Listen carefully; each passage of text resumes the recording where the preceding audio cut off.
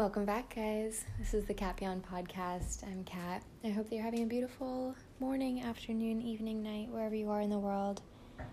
Just to give you a little bit of context for where I'm at, what I'm doing, since I like to sort of set the stage since you can't see me during these podcasts. It is about 6 p.m. on Halloween, October 31st. We had this incredible full moon this morning, and the moon should be rising in an hour or two, I think, where I'm at anyway, in Florida. And right now I'm just sitting in my pretty yellow chair looking out my window. I finished up my sort of roundups of November astrology, of November lunations, and this month I added an extra little slide about high vibrational days, which you'll see in my Instagram post. And I had been meaning to do this to sort of like put it in one place, because when I post pictures of my agenda, you can see the days that have an orange parentheses around them, which I explained in, I think, one of the first episodes or two, that I put orange parentheses around days that are going to be really intense, or at least that astrologically look intense, or for some reason I've just sort of had the inkling that they're going to be intense days. And November is definitely really full of them, as has been pretty much every month this year. But November is a really interesting month because it's incredibly intense, but it's also super transitional, because December's huge, and then January is huge, and February is ginormously intense. I do believe that all of what has been going on in 2020 is about February of 2021. A lot of people have been like, oh, it's about December 2020. Yeah, definitely in a way, there's like a really, really big change coming in December. But this sort of ultimate activation coming in February is unlike anything. I just don't know that anything like this has ever happened in the history of astrology. It's just like a super rare combination of things going on that's really just culminating in February, and I feel like it's not a coincidence that, at least for America, it will have been a year of quarantine, or approximately so. I know that we started in February, I meant March. Funny little Freudian slip there, but February was when COVID started getting really intense in the world in general, in Italy, and that's when I started peeping it, where I was like, oh man, my friends are in quarantine, what is going on? So anyway, February will have marked about a year of really intense global quarantine, and that's going to have to be a whole separate episode. We really won't even get to that for a little while, because there have been a lot of episodes that I've started and not finished, and I've had to sort of prioritize, especially as I'm working on these other projects. But it is really important for me to talk about the November astrology, because it's one of the most, the word rapturous came to mind, the most rapturous months in terms of culmination of transformation, and really starting to feel like you understand the context for why things have been going on the way they have, and why we've been really put through it all year, and why certain things we've had such trouble letting go of, and why certain things have had such trouble coming into existence or manifestation when we've been working so hard on them. And I think for a lot of us, this has just been a year of trying so hard and putting in so much effort, and like putting our best foot forward as much as we possibly can, and yet having all of these obstacles present outside of our control. And November, some of those obstacles it's not that they'll disappear, but I think that they'll transform in our eyes and from our own perspectives.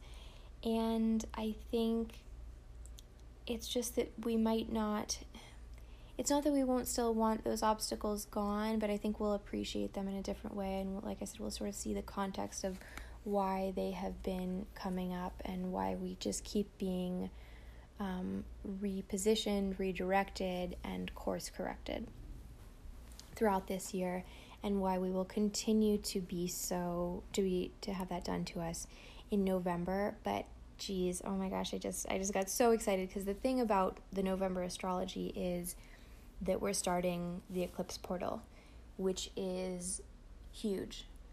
And it will be open from the middle of November to the middle of January. So we're going to have a 2-month eclipse cycle. Generally, they're 2 months, sometimes 3 months. And this is one of the things that this year is about. I think I said in a past episode that this entire year is an ecliptic year because we will have had 6 eclipses throughout 2020, which is absolutely unheard of. Next year we have, I think, 4, maybe 5, I'll check, but I think 4.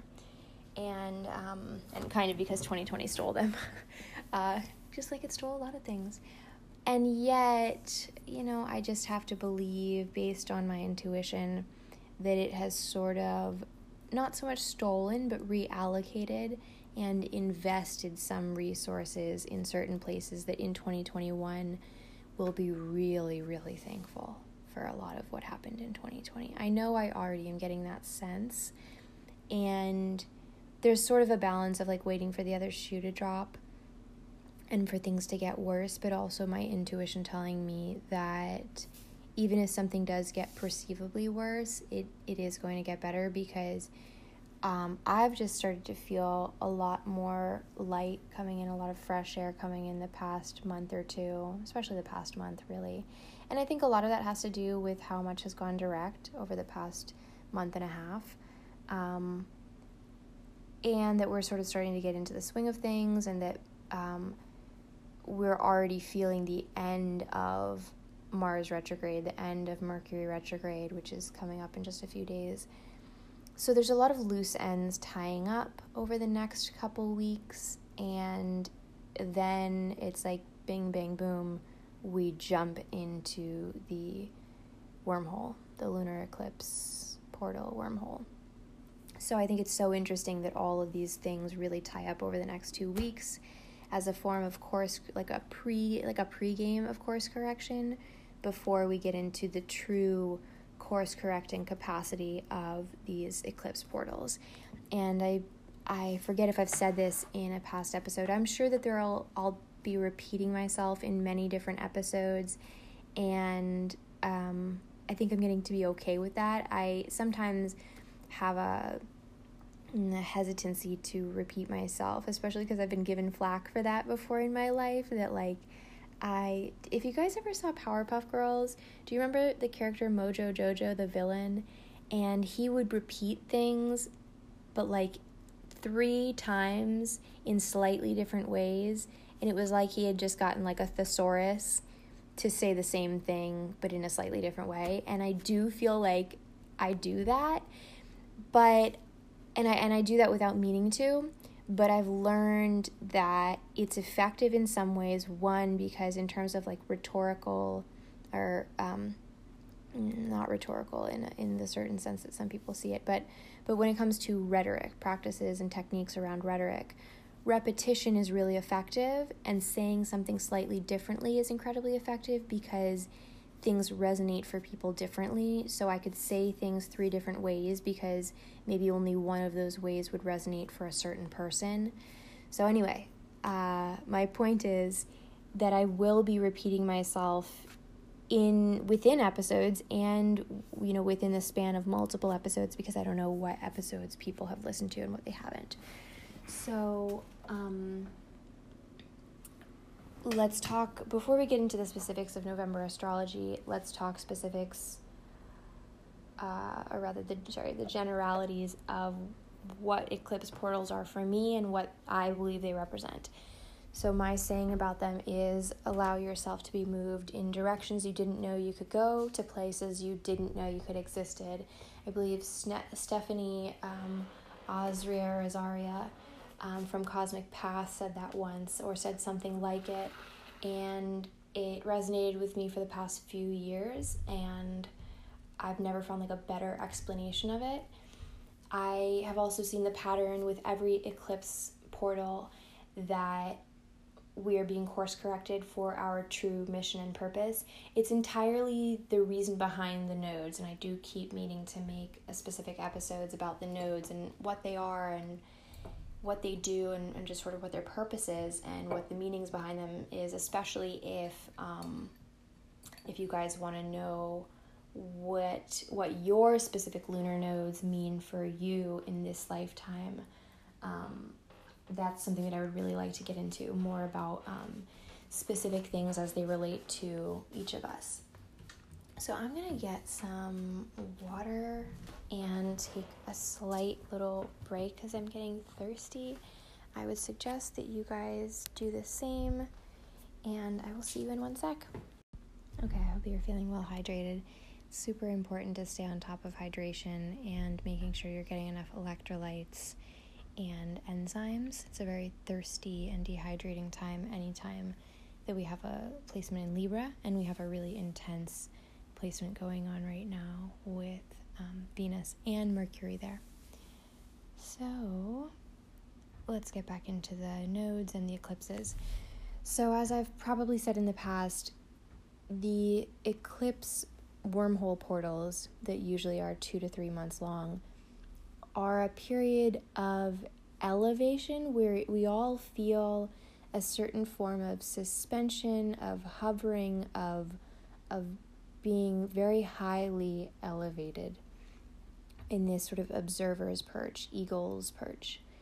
And it allows us to see a greater perspective on the whole for ourselves at the very least, but often in context with the greater whole of the world or the collective or of time. So it's almost a time where you get to step out of,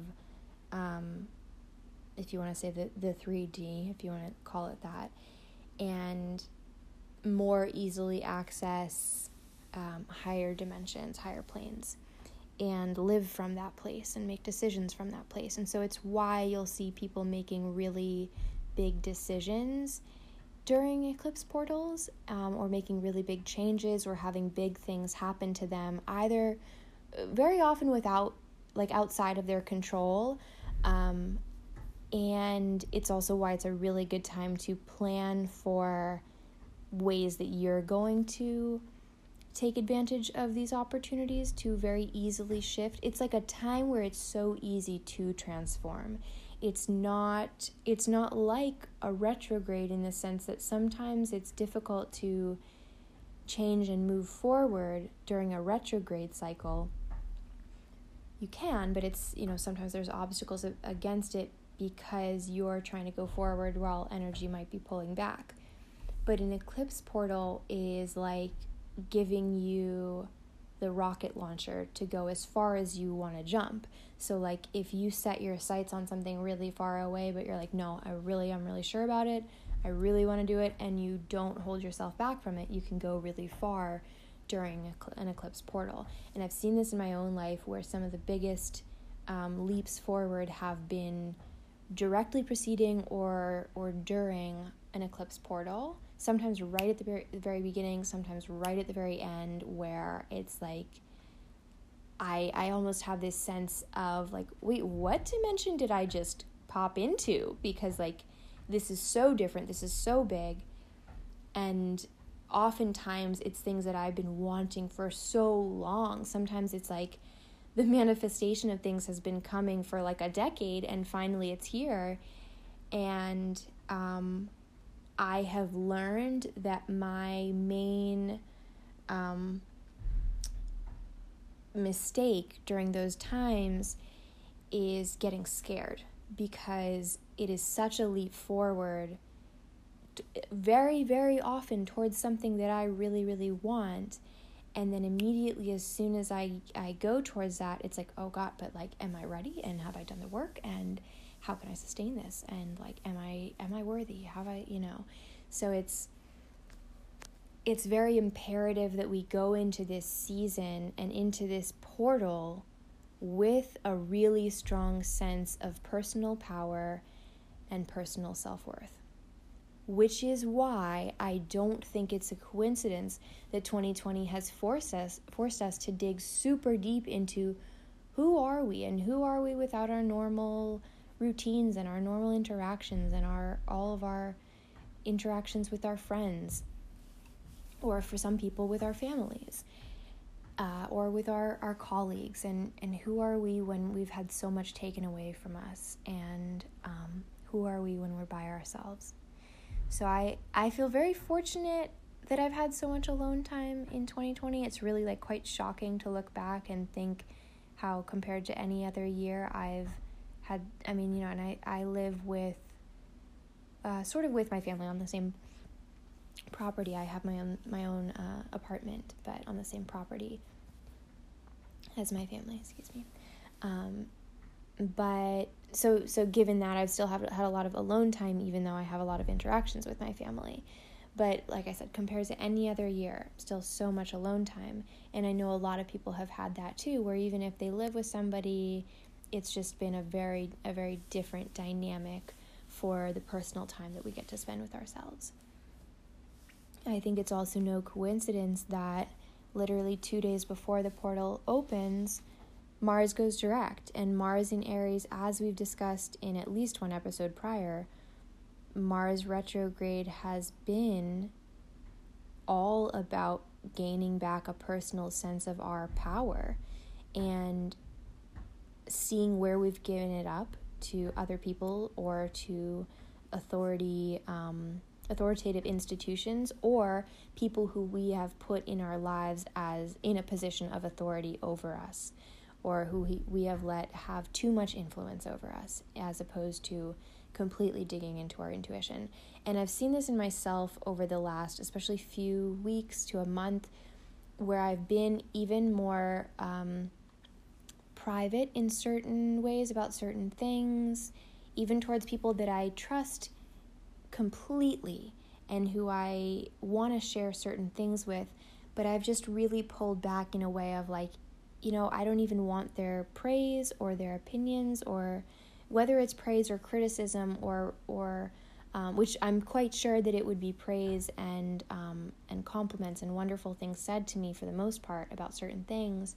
It's like I don't even want any input. I don't want any influence, because I've gotten so keyed into my intuition that I don't want extra information.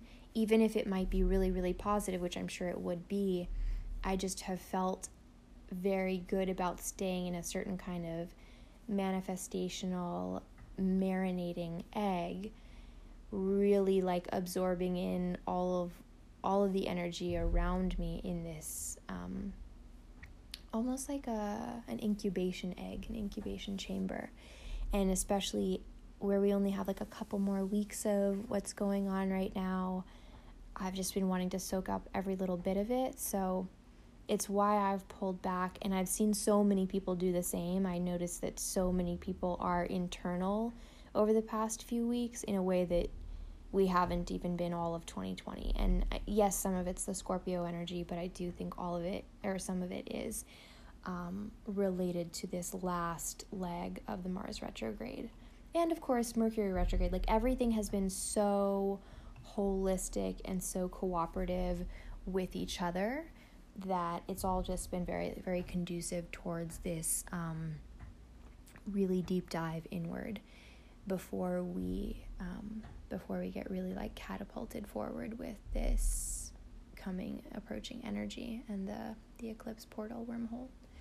So yeah, I don't think it's a coincidence that 2 days before Mars goes direct, and hopefully at that point we will have gained a very different sense of our power and how immense it is and how much potential we have, and how powerful of creators we truly are at our core, each of us. So, and actually, as I say that, I'm just thinking about it where it's like, you might think that you've gotten a sense of your personal power, and especially whatever house it's been happening in for you, you might think that you've really gone leaps and bounds over the last 6 weeks that we've had this. And I feel the same, and yet when I look at what's about to happen to me for the next week, and then what I don't know will happen after that, for me or for the world, I'm really fascinated to see where we end up seeing how much more power we have and where we claim it over the next couple weeks. It's in general, you can count with retrogrades, but especially the way that Mars retrograde works, it's a little, I don't want to say it's less with Mercury retrograde, but I do think that it's a very powerful situation with Mars and Venus, where the last leg of the retrogrades take your learning, take the lessons that you've learned throughout that retrograde and just really put them on like 110%, and just really ramp them up, make them really, really clear, because it's like, okay, before we go direct, we just want to like really drill this in, make sure you've really gotten what we were trying to get out of you during this, like just, you know, a sort of cramming for the final. It's just like, you know, sometimes that session where the teacher goes over stuff before the final and he really like bullet points it, just like pares it down into like, okay, you're really going to want to study this and this and this because the test is coming up. And one of the tests coming up that we'll talk about in December is that Saturn is leaving Capricorn for real this time. You know, not to come back for the next, I guess, 27 years. So we're all getting that Saturn in Capricorn daddy test. Dad saying like, are you ready to be energetically an adult? Have you learned what I was trying to teach you for the last 3 years? And it's interesting because almost to the day, I mean, we'll get into this in December, kind of getting ahead of myself, but it's just, I think I would be remiss not to talk about the test, the like big test that's coming up at the end of the year, which is not just Saturn going into Aquarius, but Saturn and Jupiter meeting in Aquarius. So if you felt like you had a big test back in, was it March that, end of March, that Saturn went into Aquarius, if you felt like you had a big test right before that, that was the first part of the test. And this was like Saturn said, okay, well, anybody who didn't feel like they passed the test with the grade that they wanted to, I'm going to give you the next like many months to study, and you're going to have no distractions because it's 2020 and you're going to be stuck inside your home. So really work hard and impress me when I give you this test opportunity again. So November is a lot about tying up loose ends before we take that test. So anything that you feel that you've wanted to improve on, that you've let sort of slide, November's a really good month to do that. And wow, as I'm saying that, I know exactly what my intention for November is. Like I knew it already, but I hadn't thought of it in context to what I just said. So I know what I'm trying to do in November, the thing that I've been procrastinating on all year, and I've been doing really important. So I don't want to say procrastination in a bad way. It's more of a waiting and biding my time until the energy was super fluid for this, because I have done things, and I'm sure that you have as well, things that have been really important, that have been pressing and urgent, that took priority over the things that we intended to do or would have wanted to accomplish. And so I hope that you're very proud of what you've done this year, and don't feel bad if there were things that you set out to do that you haven't done. You have the opportunity to do it, and even if you don't get it done in November, like there's still time, you know, so don't put that pressure on yourself. But just saying, it's very likely that you have been prepared by the universe for the things that you wanted to accomplish this year, and I think that November is giving you the opportunity to accomplish those things. So that being said, it's so fun. Oh, I'm so excited. It's so interesting where each month has its own situation going on, but it's also that like the half points of the month are really interesting. And so mid-November to mid-December there's a lot going on there, but let's get into the specifics of November. So, let's just start on the 3rd. Mercury is going direct at 25 degrees Libra, And I don't want to spend too much time on this. You guys are probably very familiar with retrogrades as they relate to Mercury. But once it goes direct, it's when your communication will be enhanced. And I'm so excited about that because I have an event on the 5th where I'll be needing to at least do some form of like socially distanced networking and discussing things with people. And so I'm very excited that Mercury will have gone direct for that. Sorry, there was trying to catch a fly. So your communication will be enhanced, and that's all I have to say. It's not. Hopefully your mind is feeling a little clearer. It can sort of feel like, after a move when you have all these things in boxes, but you're like not ready to open up the boxes because you're still in transition and you're just still moving around. So it's like not time to like take everything out of the boxes and try to put it away. This specific Mercury direct is a little bit like the point at which, okay, all of your boxes are in, you're settled, and now it's time to put everything away that's been sort of moved around for the past for the past few weeks especially. So that's an exciting thing for me. I'm going to take another water break.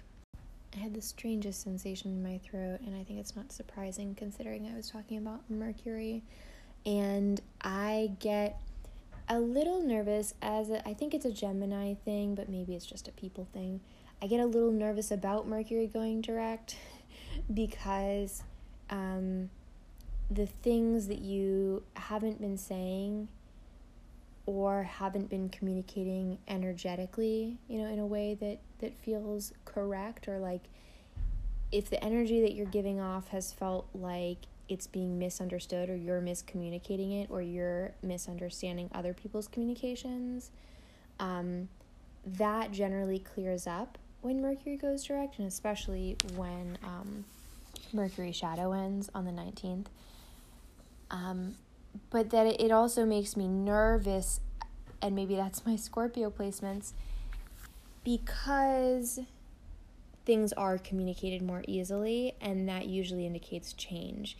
Because anytime we have communication of what has been hidden or unsaid, it usually kicks off some kind of change or some kind of transformation of relationships or career, or our sort of relationship to something in our lives. So let's move on from that. The 5th and 6th, we have an incredible grand water trine between the Sun in Scorpio, Neptune in Pisces, and the Moon in Cancer. Especially that this is happening during Scorpio season. It's a very sensual set of days, a very energetically communicative set of days, and especially considering that Mercury has just gone direct, and where Mercury went retrograde in Scorpio, this is a day where your sacral chakra, which rules your reproductive organs, will be communicating with you. But it also will be energetically broadcasting to anybody around you and anybody that you are energetically connected to, especially intimately, especially romantically. So on these days, people can really hear what we're not saying, and they can really hear or feel what we're feeling. They won't necessarily know, like, oh, I'm feeling her feel this way. But they will have a sense that they might not be able to place. The more aware and sensitive people will know exactly what they're hearing or sensing. They'll know exactly. They'll have that sense of like either what they're receiving, or for very sensitive people, they'll know exactly who it's coming from. But the average person might even just sort of get an inkling where it's almost like they're empathically feeling what you're feeling. And it can be a really it's a water trine, so it's It's very fluid. It can be a little bit, the way that water distorts light and makes things look a little bit different under the water. That's sort of what a water trine does. It takes you into this strange dimension where things are, where you perceive them a little differently, and you're not 1,000% sure of what the true physical boundaries of something is when it's submerged in water. You know how like sometimes you could put something in water and reach towards it and think that you're about to touch it, but actually it's like a little to the left or a little closer or a little further away. So, sorry, I just heard a noise. So that's a little bit of what the energy and the emotionality of a water trine is. It's like, it's so fun. I think they're so fun. They're maybe one of my favorite astrological transits because they're so communicative, and they're so like revelatory, where like I do and don't like secrets, I do and don't like things being unsaid. Of course I'm a Scorpio moon and Gemini sun. Like I like when things are said, but I also really like secrets. So and I like privacy. But the water trine is like that saying from the Bible of let those with ears to hear, hear, and let those with eyes to see, see. A water trine is that way because most people are going to hear a lot more than they normally do, even if they're not particularly sensitive. And so a sensitive person who's wanting to hear some more information, it's like that sort of voice or that radio station from the universe comes in a lot louder and more clear, especially the closer you are physically to somebody. But even if you're not physically close to them, energetically, that, as we know, waves travel for pretty much an infinite, or rather energy and light can travel for an infinite amount. So that's the 5th and 6th. Let's leave that at that. The 8th is a grand fire trine, and that's between Mars, the moon, and the south node. I it's a funny little thing when we have these trines so close to each other. And I don't want to even guess too much about the 8th. I suspect that it won't be quite as strong of a fire trine as some of the past ones, because it's just sort of like a one and done, like 1 day fire trine. And because of that, I think it doesn't have enough time to take root in order to be super like transformative. Like it's not a tower moment, where something really big is going to happen, but it is a little bit of an oomph, like just a little bit of an extra dose of fire. So I would suggest putting that towards your work goals, those things that I said you'll want to sort of finish the loose ends of in November. The 8th is a really good day to move forward with that, or to really like spark it off from the very beginning. If you're feeling like a sense of a hesitancy to start, like you're not quite sure how to get started, or you might feel like perfectionism or procrastination and you're just really having trouble starting, a fire trine is a good way to spark that off and catalyze that. So I was just checking the time because I think we're supposed to do a fire pit tonight for the Halloween full moon.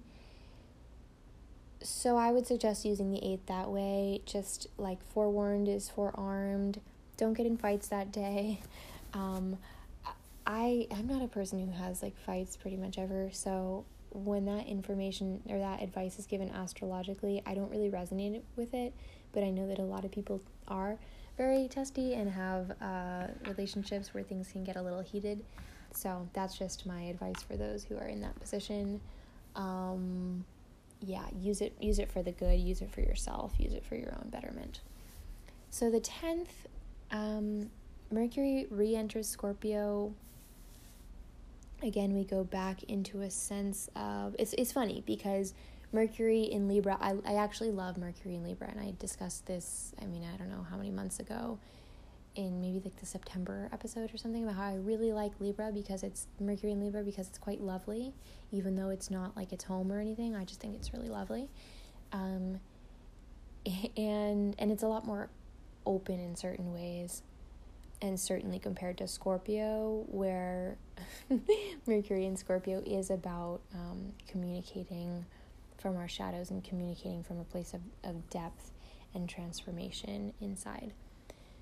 So it's funny that Mercury goes direct in a sign that is conducive to communication, and then exactly a week later, Mercury re-enters the more subversive, more reticent sign of Scorpio, and we're kind of back in this deep dive into our own, like the communication of our subconscious or our unconscious or the collective unconscious.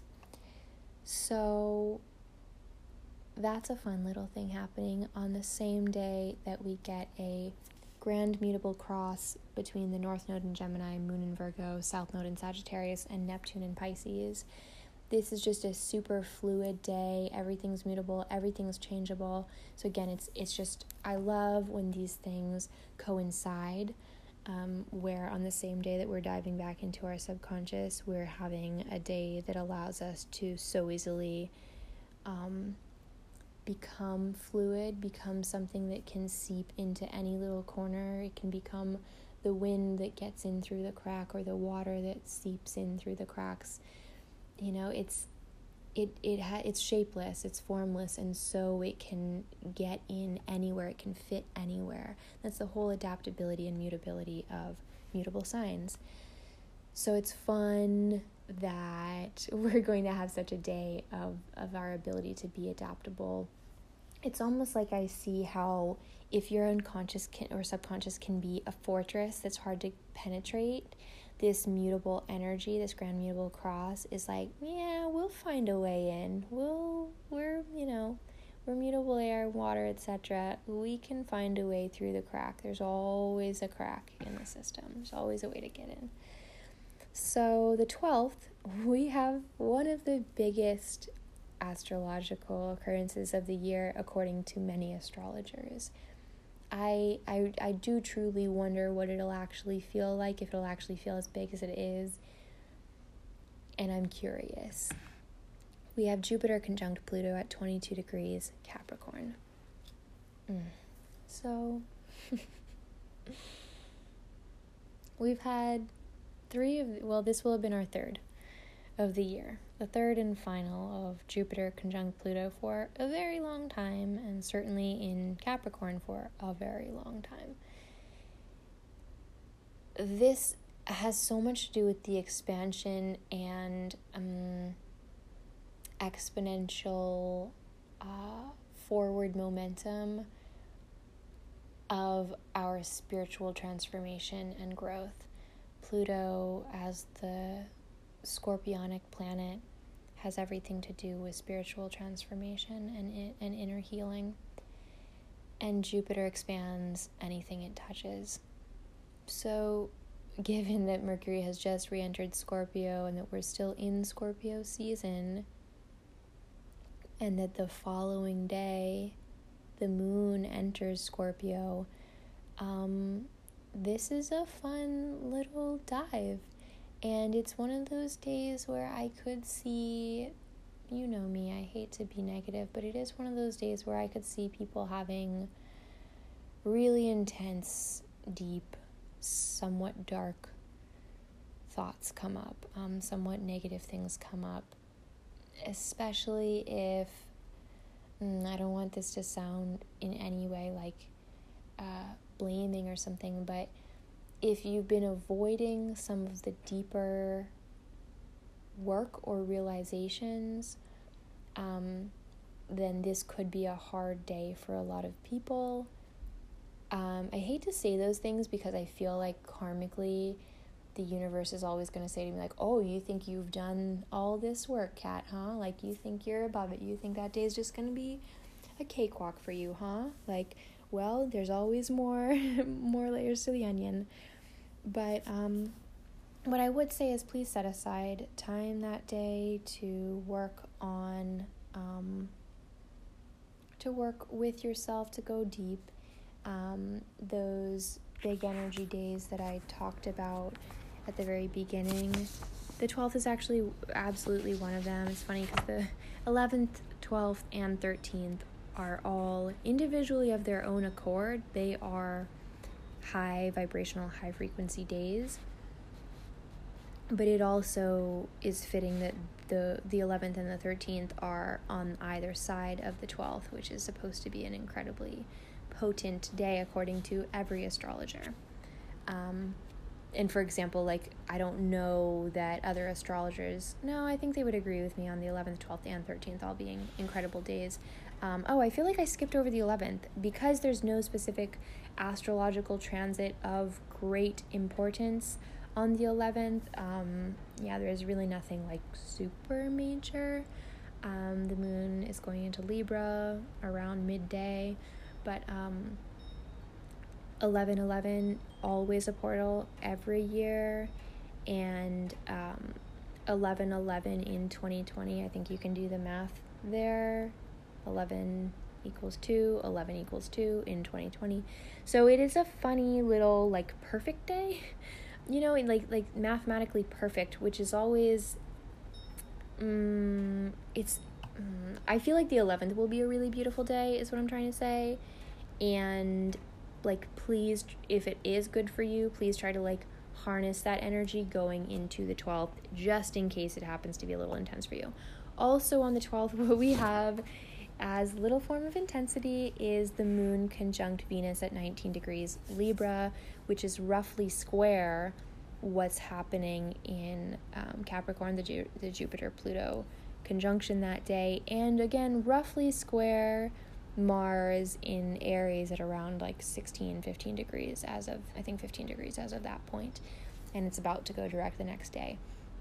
So there's nothing like minor about the 12th. It's a really big day, and anytime the moon conjuncts Venus, it's an enhancement of emotionality, an enhancement of light shining on our hearts and on our like the deepest parts of our heart, because the moon is often hidden aspects of our emotionality and of our subconscious, and Venus obviously represents our heart.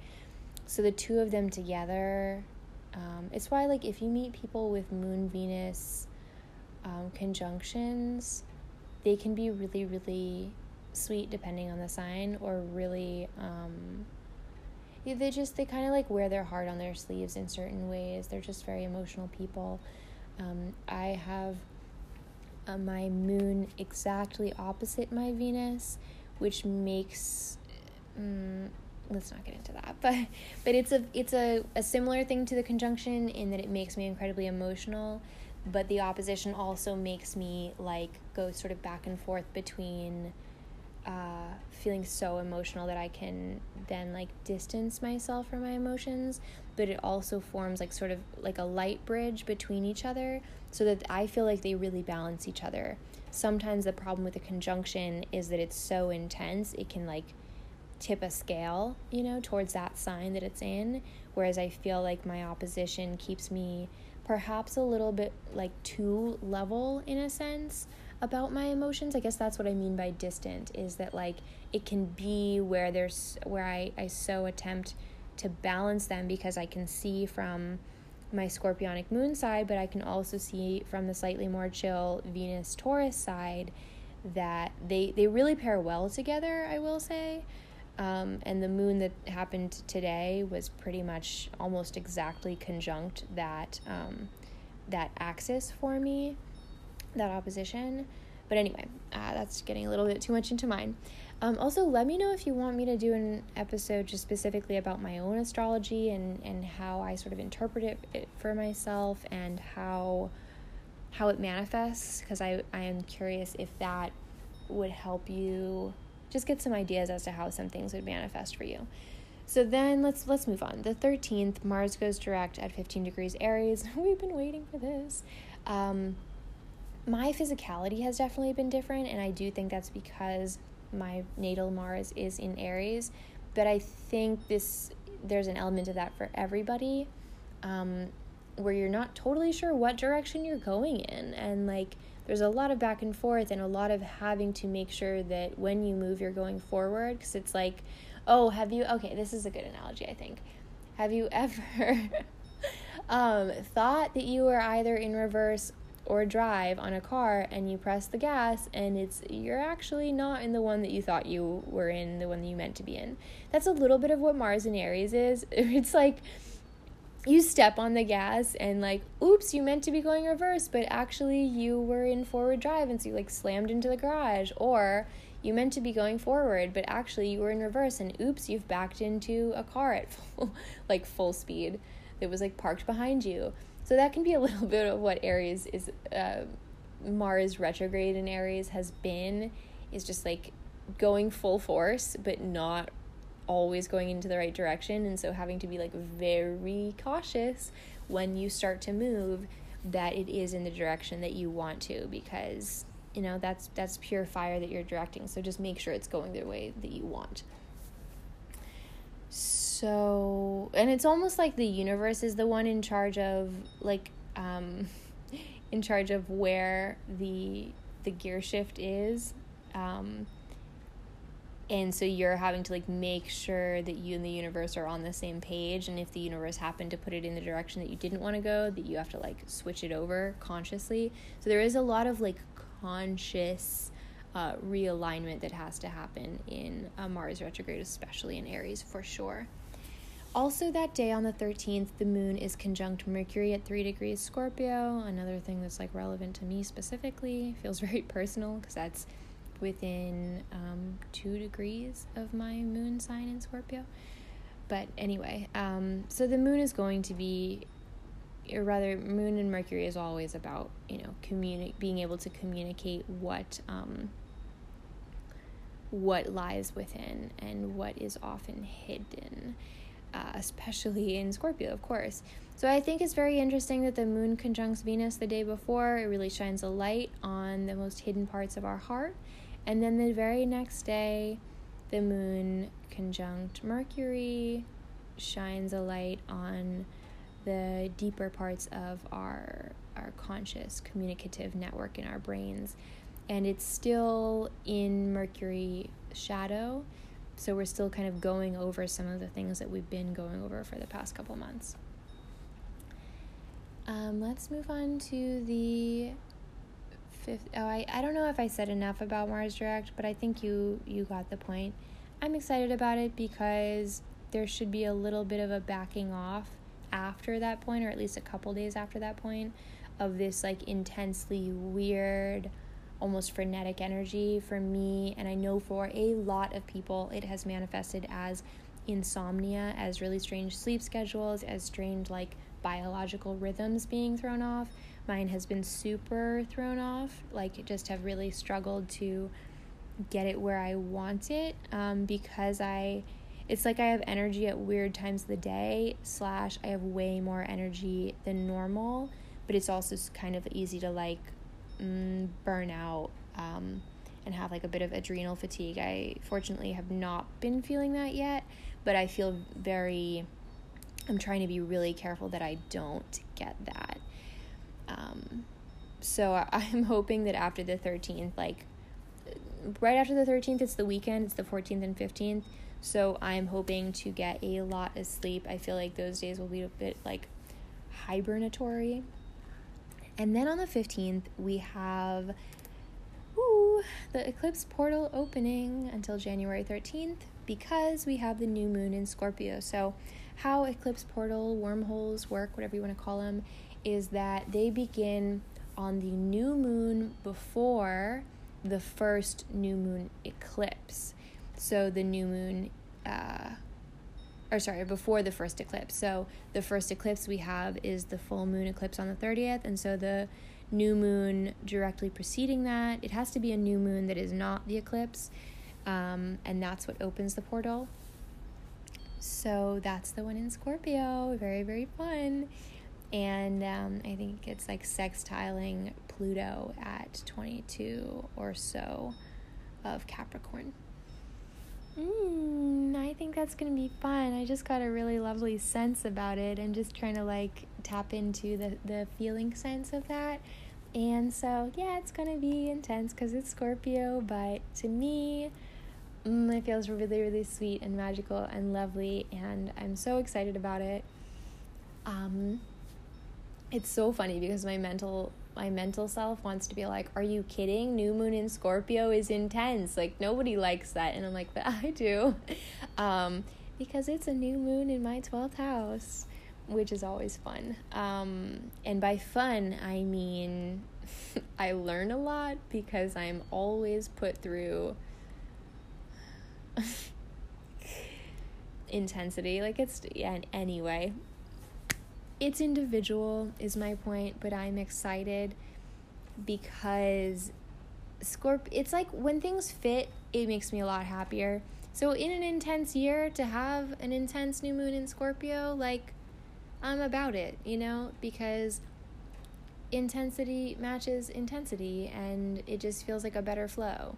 When you try to have these, like, really light placements in a really heavy year, there's just something that doesn't totally flow. And, like, there's a part in, like, when we've had certain seasons that in any other year would have been a lot more, like, bright and light and fun, and this year it was like, wait, but we're supposed to have fun in Gemini season, and we're supposed to have fun in Leo season, and I'm supposed to feel bright and shiny and be social in Libra season. And it was like none of that really happened, or at least not in the same way. I did get a dose of each of those, and I hope that you guys did too.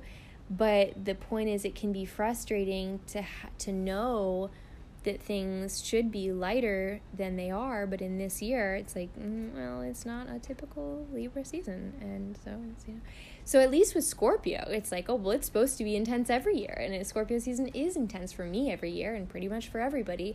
So in a season like this, it's like, okay, good, I'm not trying to split my energy between feeling like I should be, in a bright, light, cheerful, social mode in 2020. So that's kind of what I mean by, like, when things match, I'm cool with it, because they're not like fighting with each other. They're not contradicting. It's like, yeah, this is a heavy year, and here's all this Scorpio energy to, like, really dive into it and transform it and alchemize it. And I'm just Scorpio moon, 12th house, like, I'm all about it. So and also, anytime an eclipse portal opens, it makes me so happy, because I'm a Gemini at the end of the day. Like, despite my Scorpio placements, I like movement, and I like forward movement, and the portal is like this really strong gust of wind that, like, gets the plane up into the air, and it's just, like, allowing it to really, like, to basically turn into a rocket ship and go really far.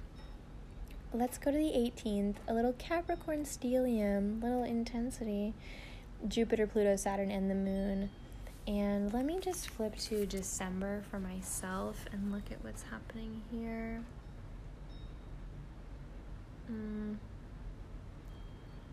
Anyway. Okay, so that was the thing I was going to say, wasn't. Anyway, so the 18th, lovely little Capricorn stellium, very intense. All of those planets are direct, and it's one of our last Capricorn stelliums for a while. Well, of these planets anyway, for a while, because next month I think we'll have one more of these sort of stelliums, and then Jupiter and Saturn will move on. So it's one of those days where it should be really clear to you what that test in December, that Saturn Daddy adult test that we're getting in December, the 18th is a day to be like, the day that somebody gives you the cheat sheet, that somebody, like, gets a copy of that test and gives it to you so that you can know exactly what it is, exactly what you need to study in order to pass that thing. And it might even give you some of the answers. It might be a really clarifying day about what 2020 has been teaching you. Anything that you've, like, not understood, or, like, why is the universe pressing me like this? Like, what is it doing to me, and why? And, like, what is the goal? What's supposed to come of this?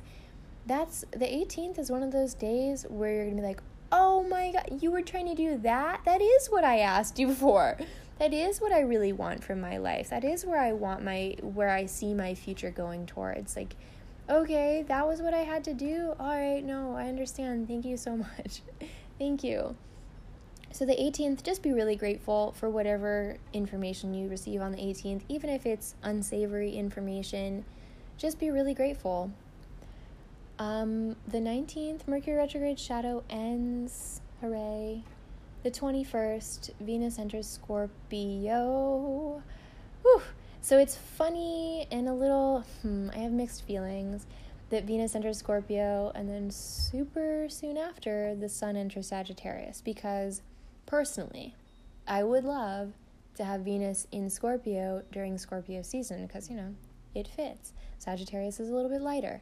Venus in Scorpio during Sag season is not my favorite because Venus in Scorpio is like, it is like possessive and intense and loyal, and it's like those scorpionic hooks that go deep, honey. Like, that claw goes in, it doesn't want to come out too easy.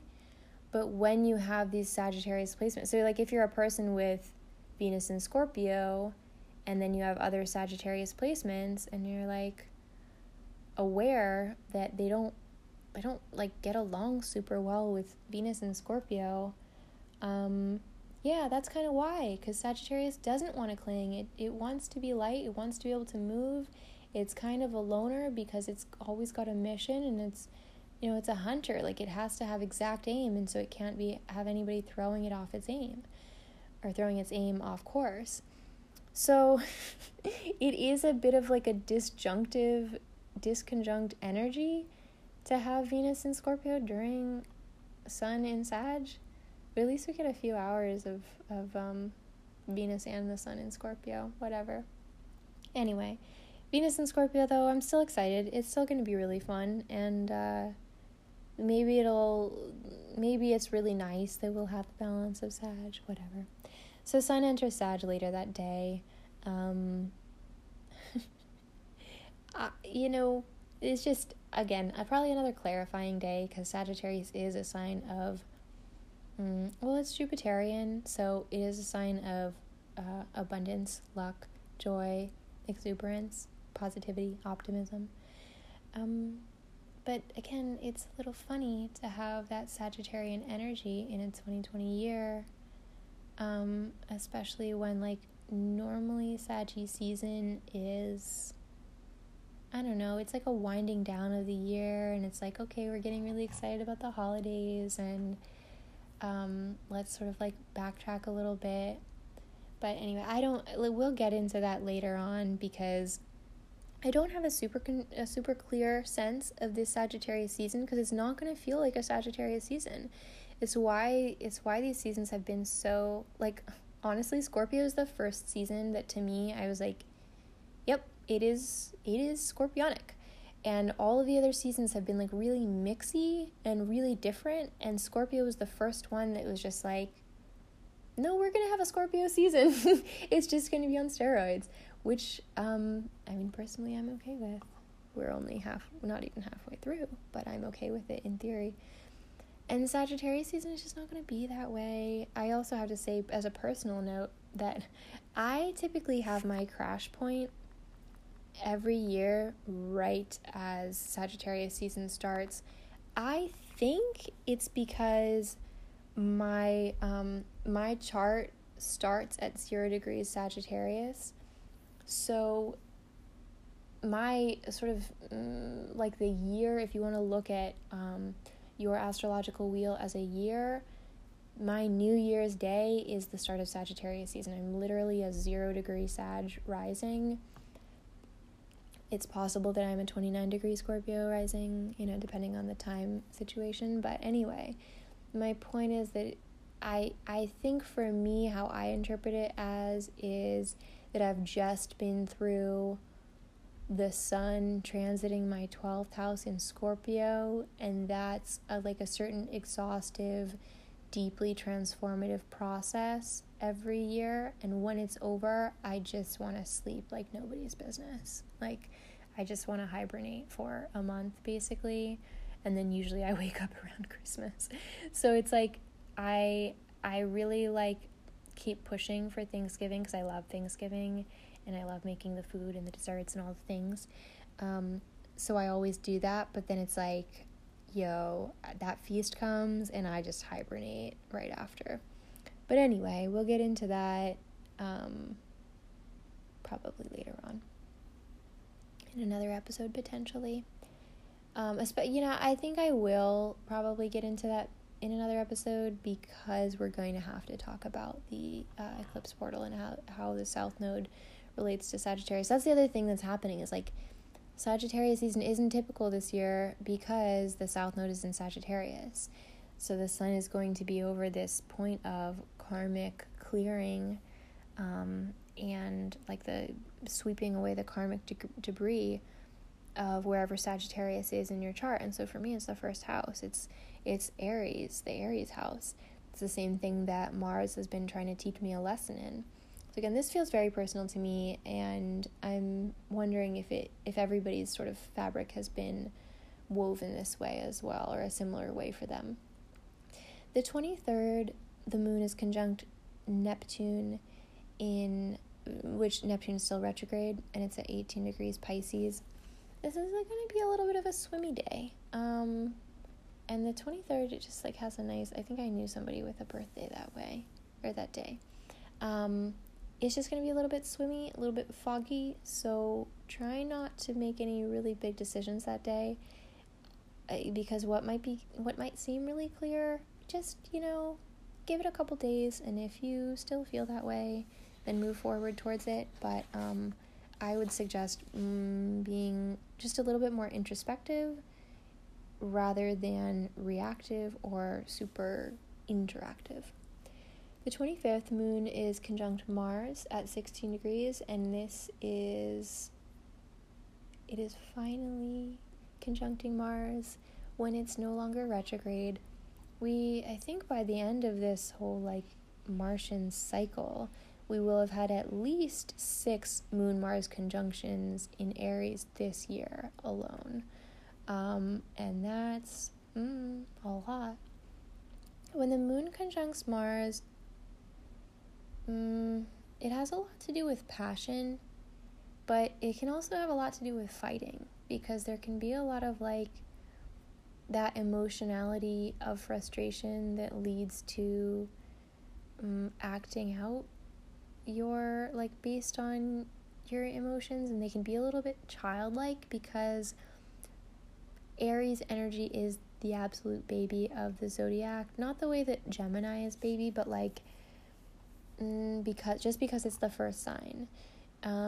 And so the moon can kind of revert us, because the moon has to do with our inner self and a lot to do with our inner child. Moon Mars is just a little bit testy.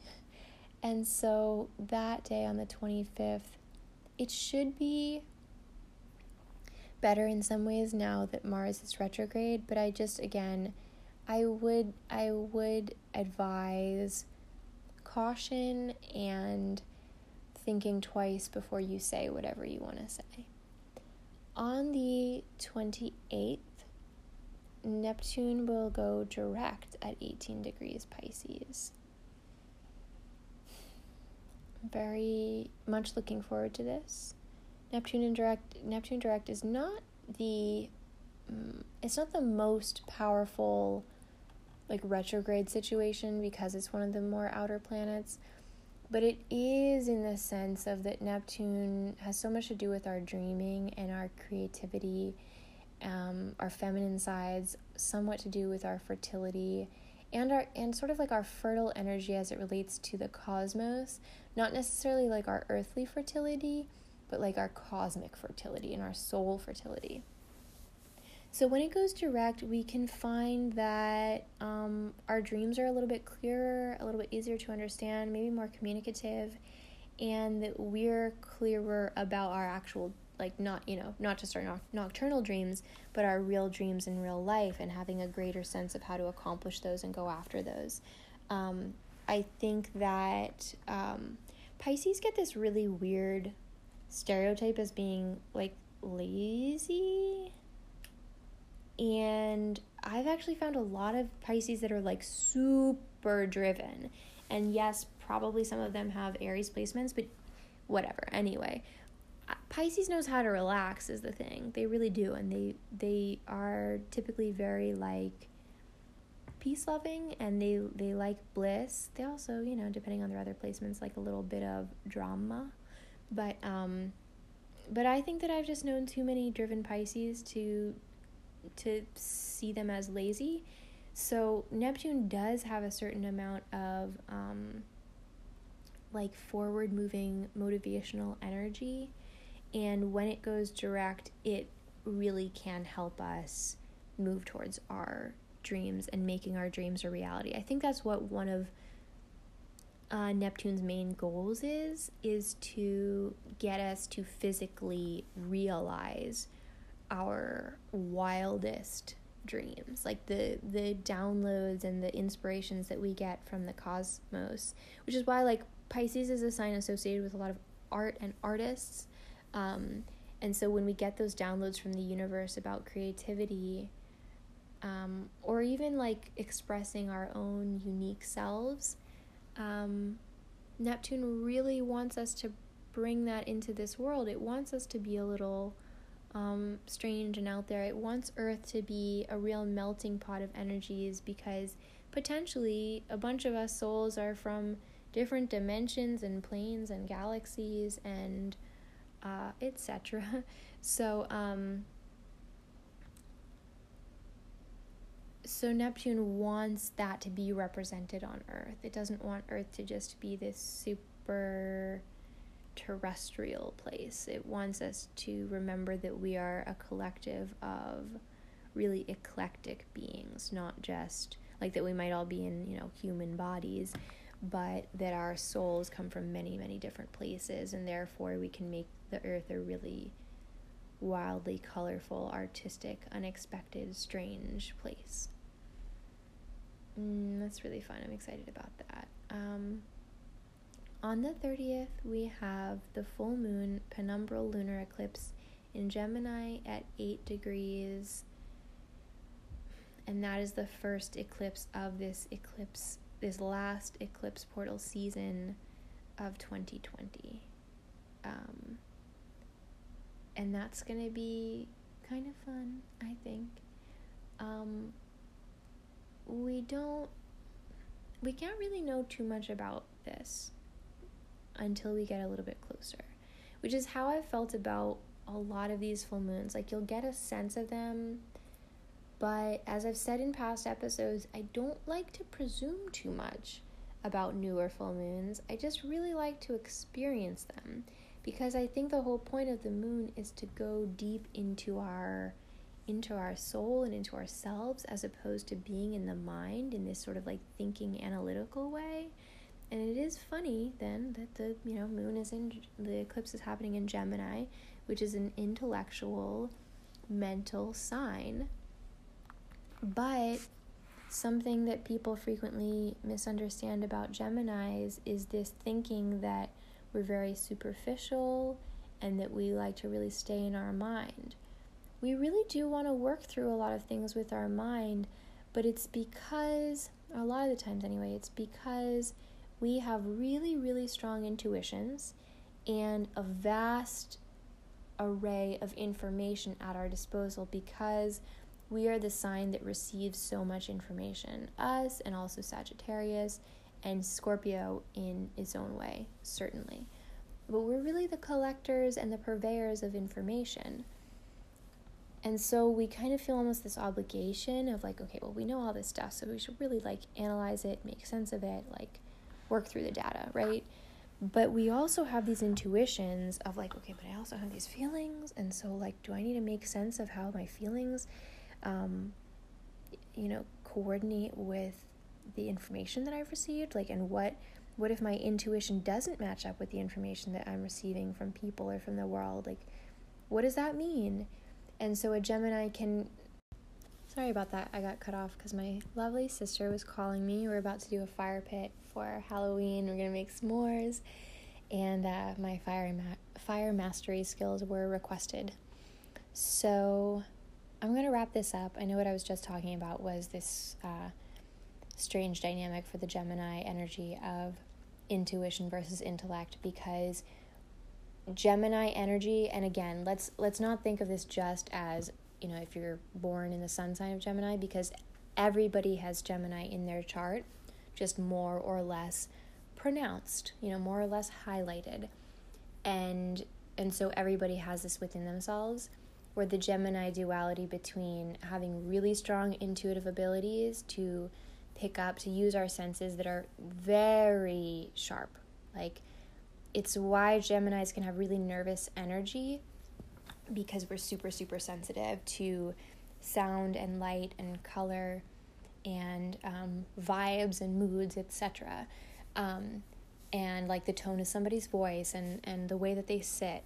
So anyway, that, and trying to reconcile that with information that we receive from people, when a lot of the times people who aren't aware of their own truth, a Gemini will be able to see through it. And I've been called out by other Geminis who see something about me that I didn't. And I would say that I more often get properly called out by Geminis, and then secondarily by Virgos, and maybe third by Pisces, and sometimes Cancers, about things that I didn't see, because Geminis, they're very, very perceptive, and they really see through a lot of misinformation. So that full moon eclipse, I think it's going to encourage us to side with the intuitive Gemini twin that relies on feeling and within our own sense of what is true. And so I think that's a really fun eclipse to start out with for this season. I'm excited that November ends with it. I think in the past episodes I've talked about how every month has its own sort of bookend situation going on. October was a really strong version of that. November is a little different in the sense that the 1st of November, which is tomorrow, or while you're listening to this potentially today, it is not exactly the book beginning. It is in the sense that it's kind of a fresh start, because we will have had this full moon today, the 31st, for me today anyway. And so the first, it's like we get to start off with no full moon for the next 29 days. So it's sort of like we start a month with a bit of a clean canvas, with like the energy of the previous month, but with the energy of the previous month giving us a boost, but being able to like not take so much of the heaviness of it into November, because we are starting this new month fresh. And then we really like just lead up to the 30th at the very last day of November. So again, fun little bookend, that the last day is that full moon and is the first eclipse of this eclipse season. Oh, also I wanted to add that daylight savings time ends, and so I believe we get an extra hour tonight, I believe. So that is another fun way of like starting off November, which we're gifted an extra hour this month. So that's kind of like a nice little gift from Saturn, the ruler of time. So anyway, I hope that you guys have found this episode illuminating. If you did, please consider sharing it with a friend or with anybody who you think would resonate with it. Please also consider donating to my Venmo at cat-beyond, or purchasing something from my shop. You can also donate there if you feel called to. My Etsy shop, which is catbeyond.etsy.com. It really helps me to continue being able to do these episodes, and shows me that people are getting value from this and finding them resonant and worth your time and energy and currency. If you have any questions, any thoughts that have been sparked, any comments, please feel free to leave them in the comments below if you're listening to this on YouTube. And if you're listening to this on any other platform, then either go to YouTube or you can comment on the Instagram post that will be about this episode. Those are both good ways to communicate with me about this. I am really curious, as always, to see how the previous month's astrology resonated for you. So if you want to share anything about that, if you want to share anything about what you're excited for November in reference to, then I would love to know like what your plans are, what your thoughts are, what the vibes are that you're picking up on for November and moving forward. Just always wanting to have a dialogue, wanting this to be a community. 2020 has been a little lacking in social interaction, and I really feel like I've gotten actually like a good bit more than I expected to in quarantine, but it's just so nice to have a community in any form that we can, especially with like-minded and like-hearted people.